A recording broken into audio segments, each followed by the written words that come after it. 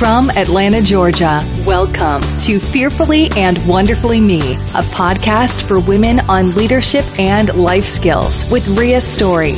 Rhea shares powerful life and leadership principles, helping you maximize your potential and become the woman God created you to be. Hello, everyone, and welcome to today's episode on a lesson from pancakes. It was Christmas morning, and one of the things Mac has wanted to do for a long time is have Christmas morning breakfast here at our house. And in the years past, we've never been able to do that because we're always in a rush to go somewhere or travel somewhere else, and so it's always last minute cooking and packing up and then leaving the house and to go spend the Christmas Day holiday with family elsewhere. But this year it worked out where we actually got to spend Christmas Day here at home for the first time ever. And so we got to enjoy just a really peaceful, relaxing Christmas. We made some hot chocolate and, just got up and sat by the fire and drank some hot chocolate. And then about mid-morning, we had some Christmas breakfast. We had some pancakes and eggs and sausage or he did rather, because one of the things I love to do is I love to love on people by cooking for them. And Mac is always very grateful and appreciative when I do because he enjoys the cooking. So he's always very, very grateful and very appreciative when I cook. And so I love to do it for him. I love to love on people by cooking a delicious meal or good treats. So Christmas morning, I was getting ready to make the pancakes, and the biggest thing about pulling a meal like that is not just cooking everything, but cooking everything so that it comes out hot and fresh and done all at the same time. So you've got, I've got the whole stove covered up. I've got one frying pan going with pancakes, and then I got one frying pan going with the sausage, and another frying pan skillet going for the scrambled eggs, and everything's got to be stirred and flipped and switched and managed so that it doesn't burn, but it doesn't come out undercooked, and all that's got to come out together. So, it's almost a work of art for me to pull together a breakfast like that and have everything hot and fresh and ready at the same time. And so one of the things that as I'm getting ready to do, I'm always telling Mac, I'm like, okay, we're just got a few minutes now before it's ready. And he'll say, okay. And then I'll say, okay, it's ready. I'm putting it on the plate. And he'll say, okay, I'm coming. And then I'll say, hey, it's on the table. It's getting cold, because I don't know about you, but I don't like eggs to begin with, but cold scrambled eggs are absolutely no good. So I want him to know, it's hot and it's on the table and it's going to get cold pretty quickly. And it's funny because it's almost like I expect him to be sitting in the chair waiting for me to serve the plate up rather than come when it's ready.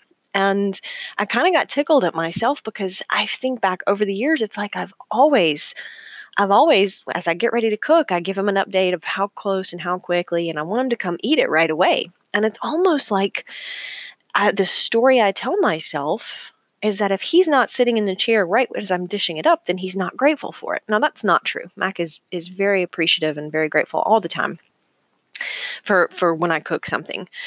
But it's the story I have told myself over the years that if he's not sitting down and ready and, fork and knife in hand, waiting on a plate, then he's not looking forward to the meal. And it's really a story that I have told myself in years past.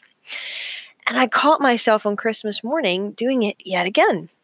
I was telling Mac, hey, it's ready, just a couple minutes. Then I dish up the hot eggs and the pancakes. And I say, it's on the table. It's going to get cold.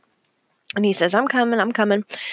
And I always love to have food as soon as it's ready because it's hot, whereas Mac likes it to be a little bit cooler so it doesn't burn his tongue. So he's always waiting for the food to cool off a little bit before he sits down and it's ready to eat. Whereas my perception is it's ready to eat right now and you should be sitting there waiting on it because I've cooked it. So I caught myself doing it. And I've gotten much better about that and realizing, you know what, as long as he knows it's ready, he'll come when he's ready and he'll eat it when he wants to. And that's fine. It doesn't mean he's not grateful for it. So I've really gotten much better at catching myself in that story, in that scenario. And yet again, on Christmas Day, I had to catch myself and say, you know what, he knows the food is ready, long as he knows it's there and he can come when he wants to. And that's okay. And then it hit me. You know what? I bet God has the same experience with us sometimes. It's like we have all of these blessings around us, and all we have to do is sit down at the table and enjoy them. And sometimes we're not quick enough to come and say thank you. I bet God has the same frustration with us sometimes, that I feel like when I'm like, man, I've slaved over a stove and cooked a hot meal. Come and get it as soon as it's ready. It's right here for you. All you have to do is sit down and enjoy it. And how many blessings do we have every single day that we forget to appreciate because we're so focused on doing something else or what we didn't get, or we tend to focus. It's almost a distraction. We tend to get focused on what we don't have, and we forget that we just have to be grateful for what God has given us. And it was really a paradigm shift for me, and kind of a lesson in thinking about not just expressing gratitude, because I think we know that we should do that, and we do a good job of that, but living in gratitude. John F. Kennedy said, as we express our gratitude, we must never forget that the highest appreciation is not to utter words, but to live by them. To live by them. So, I wanted to think about that. And as we go into the next year, it's always a time for reflection on what can I do better next year? What do I need to work on?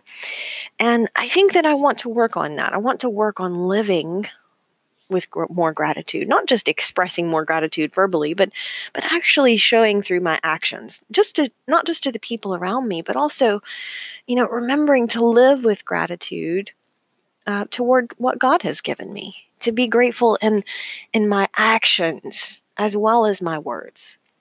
Am I demonstrating gratefulness to the people around me, to my family, to my loved ones, but also am I demonstrating gratitude to God? God, I'm so thankful for waking up this morning, and yes, it might be cold and I've got to get out and go exercise in the cold, but man, I'm so grateful to have the health to be able to do that. Or how many people didn't wake up this morning with the ability to turn their heat on? And sometimes I think we might express gratitude verbally, but we don't always live by it. So I really want to just share that little lesson from you, kind of a lesson that I learned from pancakes this week, and just challenge you to live with a little more gratitude, not just in your words, but also in your actions. Until next time. Start increasing your influence and maximizing your potential with Ria's audiobooks. Available at audible.com, amazon.com, and iBooks. Please visit riastory.com to learn about Ria's books, resources, speaking, and training programs. Thanks for listening.